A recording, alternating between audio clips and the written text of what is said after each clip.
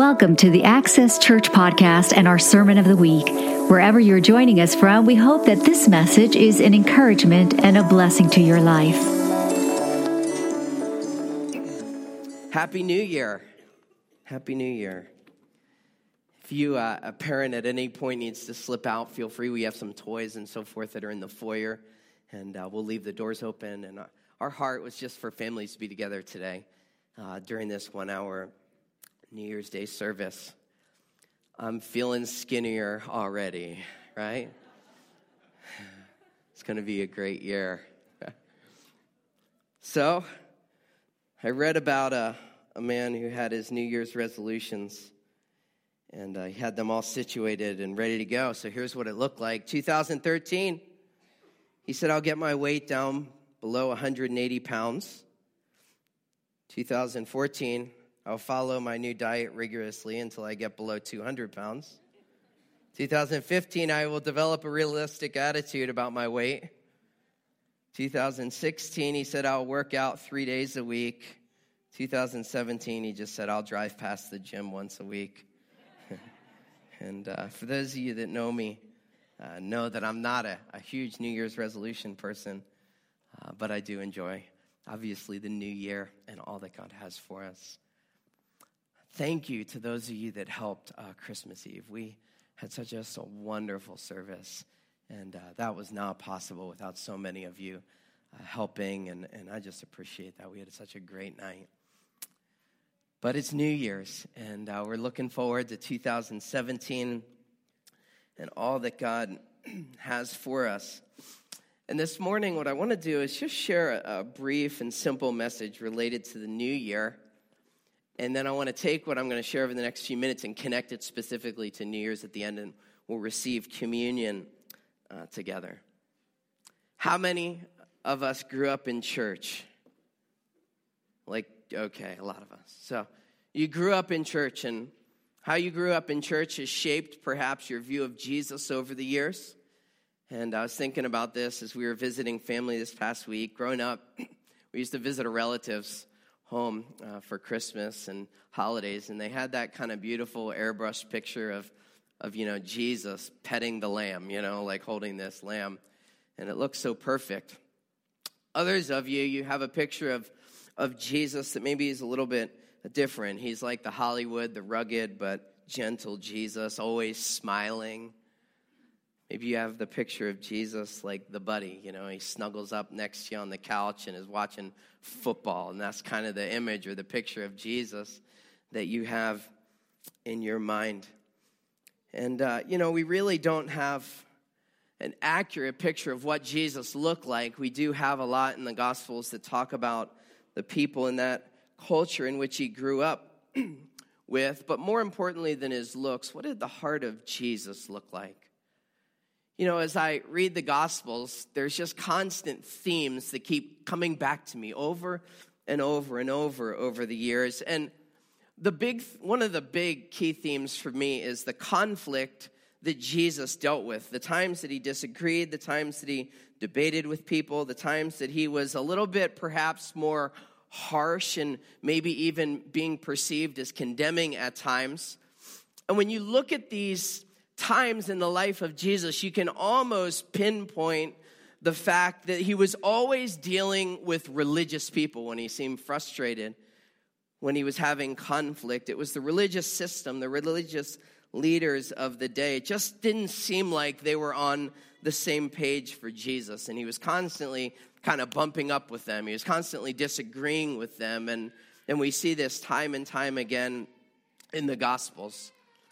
So what did Jesus have so much of an issue with related to religion and religious people, and what does this have to do with New Year's? I've thought a lot about this over the years, the conflict that he had with religious people. And if I were to try to boil it down to one single issue, and there are many issues, but if there was one primary one, if you want to turn to the book of Matthew chapter 6 this morning, if you don't have your Bibles, it'll be on the screen with us. In chapter 6, Jesus had just got done wrapping up kind of the warning to the disciples about corrupt doctrine and so forth, and opinions of the scribes and the Pharisees, who were the religious leaders of the day. And he's warning them against now corrupt practices, against the two major sins that they were notoriously guilty of, that of hypocrisy and worldly mindedness. Matthew 6, 5-8, Jesus says to them, "When you pray, you are not to be like the hypocrites." Who are the hypocrites? The religious leaders of the day. "For they stand and pray in the synagogues and on the street corners, so they may be seen by men. Truly, I say to you, they have the reward in full." Well, what was that reward? It was the reality that people noticed them doing these quote-unquote religious things. Jesus says that's not to be true of you. "But when you pray, go into your inner room, close the door, and pray to your Father who is in secret. And your Father who sees what is done in secret will reward you." This is interesting to me, the reality that God is a rewarder. We don't talk a whole lot about that in church. But the reality is that once you're saved, that there is a reward to living a right life before God. And there is a curse to a lifestyle of sin in this world and in the life to come. So not only is there a curse associated with sin, but everything that you and I do is for our good according to God's word, and he rewards us. He says when they pray, don't use meaningless repetition as the Gentiles. So don't just be rambling, all of the quote-unquote right things, for they suppose that they will be heard for their many words. Don't be like them, he says, for your Father knows what you need before you ask them. This morning I want to focus just for the next few minutes on why Jesus was constantly causing friction with the religious system and the religious leaders of the day. Why were some of the most provocative? Why were some of the harshest things that he said not directed at the people that culture would have defined as sinners? But why were some of the strongest things that he said directed at the people that particular culture would have labeled the religious people, the religious leaders, many of them of the day? And here's the key phrase. You'll see it on the screen. Religion focuses on outward appearance, but Jesus was always, say always, he was always focused on the heart.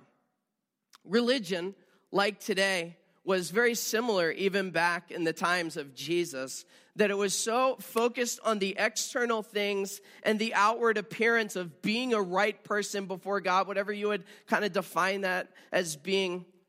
But Jesus was always addressing the heart.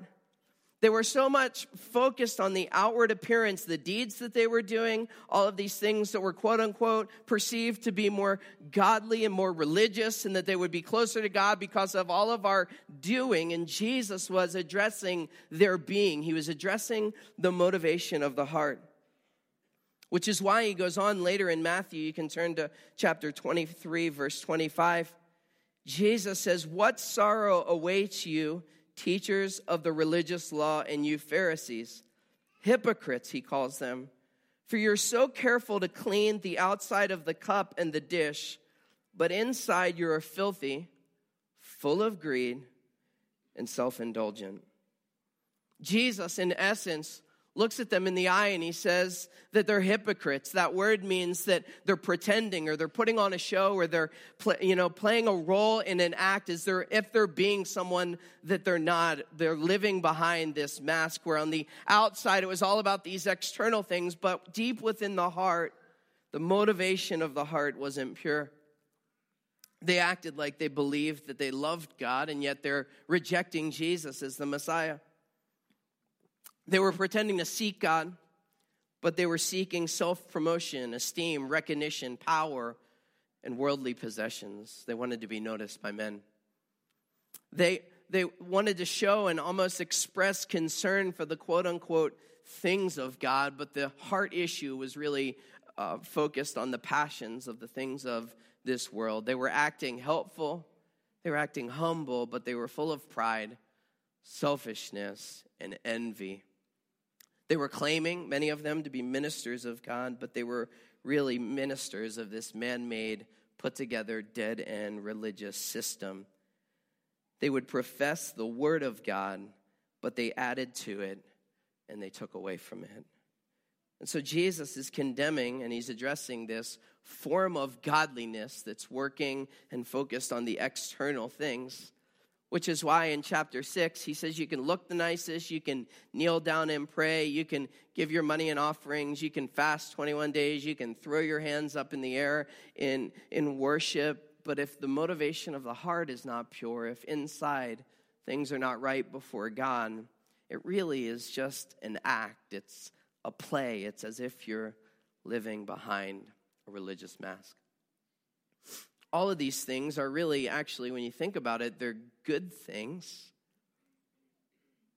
And one of the balances that you and I need to have in our faith, I believe, in our faith with Jesus is these things related to, reading our Bible and praying and fasting, and just all of these wonderful things. But if those things are not coming out of a heart that is genuinely thankful and motivated by all that God has done for us, if we're doing these things to prove ourselves to God or like offsetting sin in our lives, like, if I struggle with sin in this area, as long as I, add 3 times of prayer during the week and I fast every once in a while and I give to missions, it kind of offsets the sin. And if I do enough right things to offset the wrong things, and it all kind of balances out. It's nothing but a form of religion.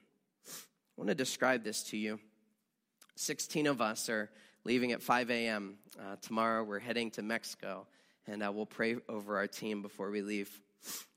But we're going to be on a construction trip and doing some ministry and so forth there. And one of the things about being in Mexico at this hotel we stay is there's no coffee at the place in the morning. And that is just tragic. But there's a gentleman that attends and goes with us every year, and I try hard not to single people out by name, but he looks a whole lot like our treasurer. And so he is a dual profession. He's a church treasurer as a volunteer, but he's also an internationally known barista. And so he travels with a coffee pot. He travels with all his accessories and everything, but there's one key thing you don't want to mess up. You've got to bring your own mug. You don't bring a mug, you're not drinking coffee. No mugs in this place. So you bring your mug. And so we all, like a bunch of cattle, we herd to the only room number that's important, and that's his room number. So we all kind of herd in there in the morning. We get some coffee and so forth. And I typically do that every day. But let's say you're dragging at the end of the trip, and you need that kind of boost, but you didn't bring a coffee cup with you on the trip. So you kind of knock on my door thinking, Pastor Zach, he'll sacrificially give up his mug. So you come to my door, and you ask for the mug, and I say, get out of here. It's my mug. But being the generous person, I pull out this box, and I say, I brought with me my favorite coffee mug. This is a handmade mug by my wife. My initials are on it. And this is like my mug. But being the nice, kind person that I am, I'll go ahead and I'll give you this mug. But it's a one of a kind. Don't mess it up. Don't drop it. Don't dirty it. It's my mug, and it's yours. So if I put this mug in your hand, and you're like thinking, wow, I got Zach's favorite mug. And you turn and you walk to the door, and then all of a sudden, as you glance down into the mug, there's like this ring of film left from like 4 or 5 days of creamer that's dried in there. You glance down in the bottom, and you've got all that brown stuff that's kind of collected there. All of a sudden, you're not as thirsty, are you? What Jesus is saying is he's saying, on the outside, the religious leaders of the day, they're so careful and they're so concerned about the outward appearance of looking the part, playing the role, kind of doing their religious thing. But he's addressing the inside of the cup, and he's saying deep within their heart of hearts, there's corrosion, there's filth, there's spiritual decay. Why in the world am I talking about this on New Year's? Well, I think other than Christmas and Easter, I think New Year's for many of us, it's kind of one of those days where we can have this tendency or this bent towards religion. Say religion. We'll get to that in a minute.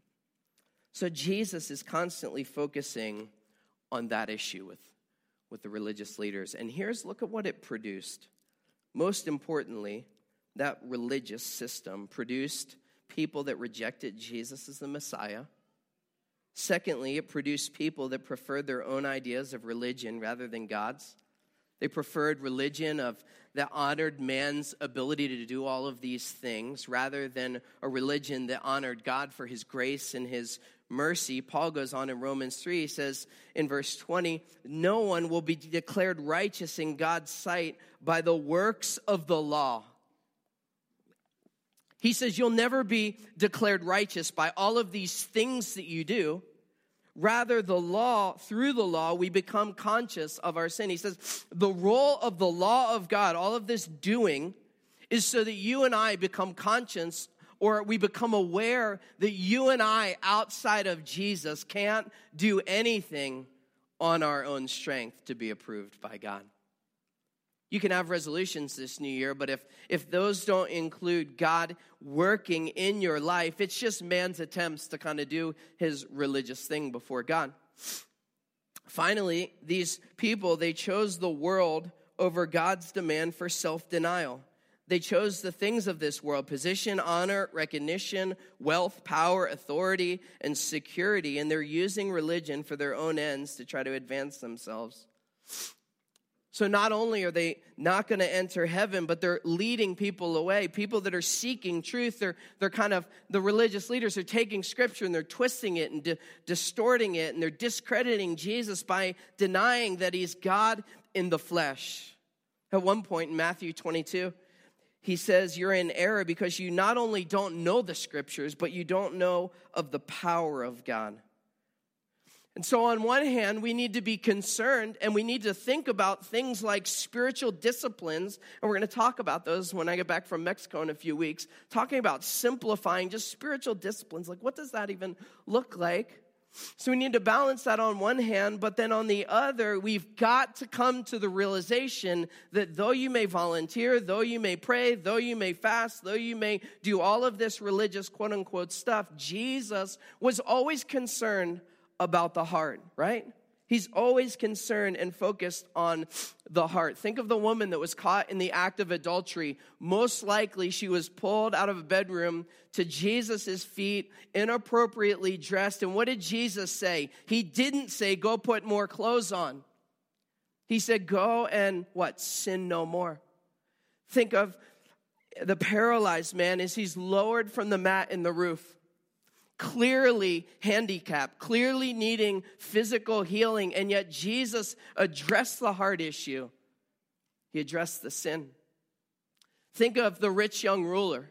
Jesus tells him to go and sell all of his stuff. That wasn't Jesus talking about the external things. Jesus is not anti-possessions. He's anti-things that possess us. And the motivation, the heart issue with that man was that his stuff, his possessions had displaced and not had really allowed any room for Jesus in his life. And so he addresses the heart issue, for he is always focused on the heart. And that created conflict with religious leaders. They're thinking, we're doing all of these right things. Look at all of the nitty-gritty stuff that we're living and we're dying by, and we're working this thing so hard to prove ourselves to God, and now you're telling me it doesn't matter? That it's all about my heart? Jesus can't care that much about my heart. Look at all of this stuff that I did for God. Jesus is always concerned, and so it constantly stirred up conflict. Bible says, speaking of the last days, you'll see on the screen, 2 Timothy 3, for men will be lovers of self, lovers of money, boastful, arrogant, disobedient to parents, ungrateful, unholy, he goes through this whole list. He says, holding on to a form of godliness or a fashion of godliness, but denying its power. That has always stood out to me. That there can even be an appearance or a fashion or a style of godliness that is not genuine and authentic godliness. You ever meet somebody that they're so angry, they're so frustrated, they're just easily set off? Perhaps it's someone that lacks love, care, concern for people, or somebody that's just always anxious or never experiencing peace, or they go from one trouble to another trouble. We need to guard against judging, but on the other hand, we need to be discerning. And so how do you know if somebody's really passionately all in and surrendered to Jesus, or if it's this fashion of godliness? Well, for me, you measure the fruit of the Spirit. The evidence of the Holy Spirit's working in our lives: love, joy, peace, patience, kindness, goodness, faithfulness, gentleness, and self-control. Let me tie this in to New Year's Eve before we receive communion. Here's my main point in one sentence. As I had prayed and really thought about this about a week or so ago, here's what I felt like the Holy Spirit was just kind of challenging me with, to challenge you with. You'll read it on the screen. Let us not so much focus on New Year's resolutions, but unresolved heart issues. Let us not focus so much on New Year's resolutions, but on unresolved heart issues. Many of you have great and wonderful memories and experiences in 2016. Others of you, you've walked through some challenging times, some difficulty, perhaps a loss of whatever, loved one, job, whatever. And it's in those times that our circumstances, they don't create our attitudes as much as they reveal our attitudes. They don't create heart conditions. They reveal heart conditions that are already deep within the surface. So whatever you're facing, whatever you're gonna face, in 2017, unresolved heart issues will carry forward with you unless you address them. So many of you, you're here. Some of you, you've made these resolutions. You're thinking ahead. And personally, we're all going to what? We're going to lose weight. We're going to get out of debt. We're going to spend more times with the kids and all of these things. And Ashley and I, Ashley had this great idea, actually, to get this jar and to come up with just 12 things that we're going to work on. We're going to focus on each month in our family. So we wrote them out. We're going to be acts of kindness to our neighbors. We're going to, 1 month, we're going to, focus on talking about money management with our children. We're going to focus 1 month on healthy eating. And I thought, that's a great deal. Just 1 month of healthy eating and then 1 month of kindness. And no, but we're trying to develop these things in our children at a young age. But spiritually speaking, have you said before, God, I'm going to pray so much this year.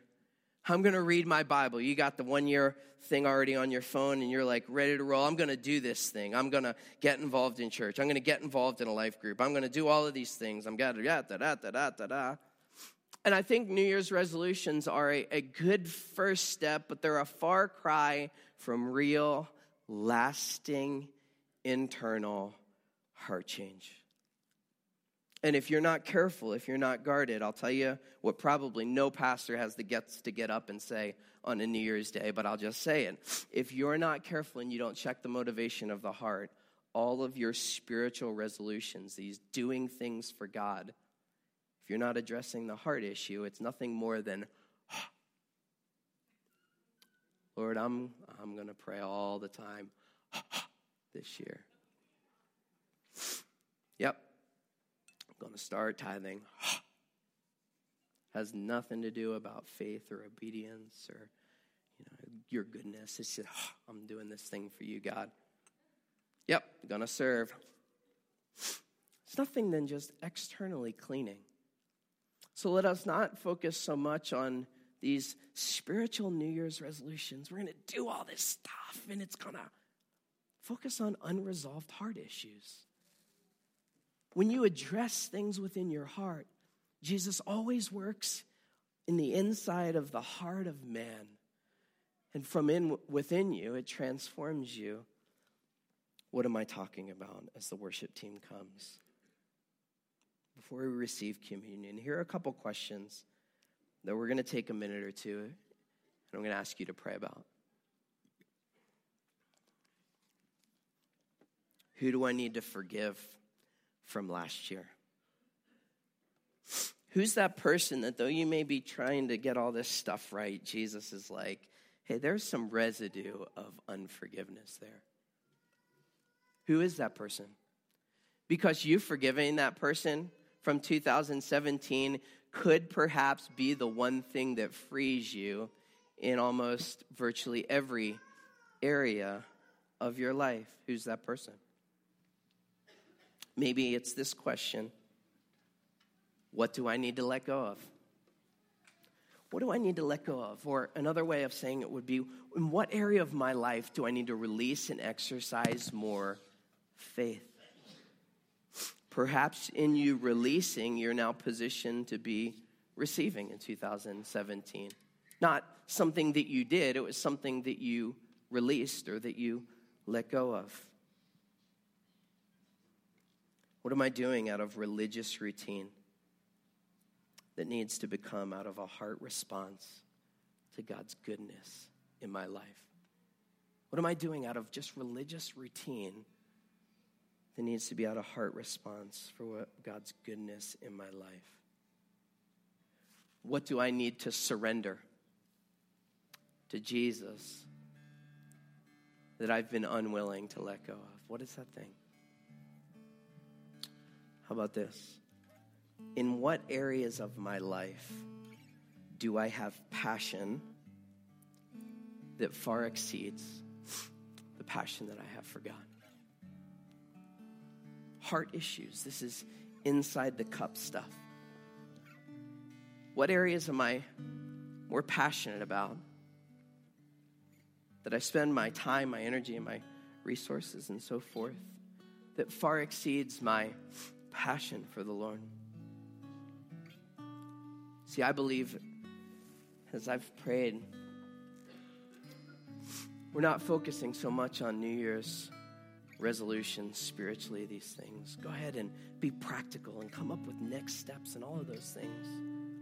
But I think it's appropriate as we start off the new year before we receive communion, just to say, Lord, would you search my heart? I don't want to walk into 2017 as we're already here with unresolved heart issues that impact virtually every area of my life. So would you just close your eyes today?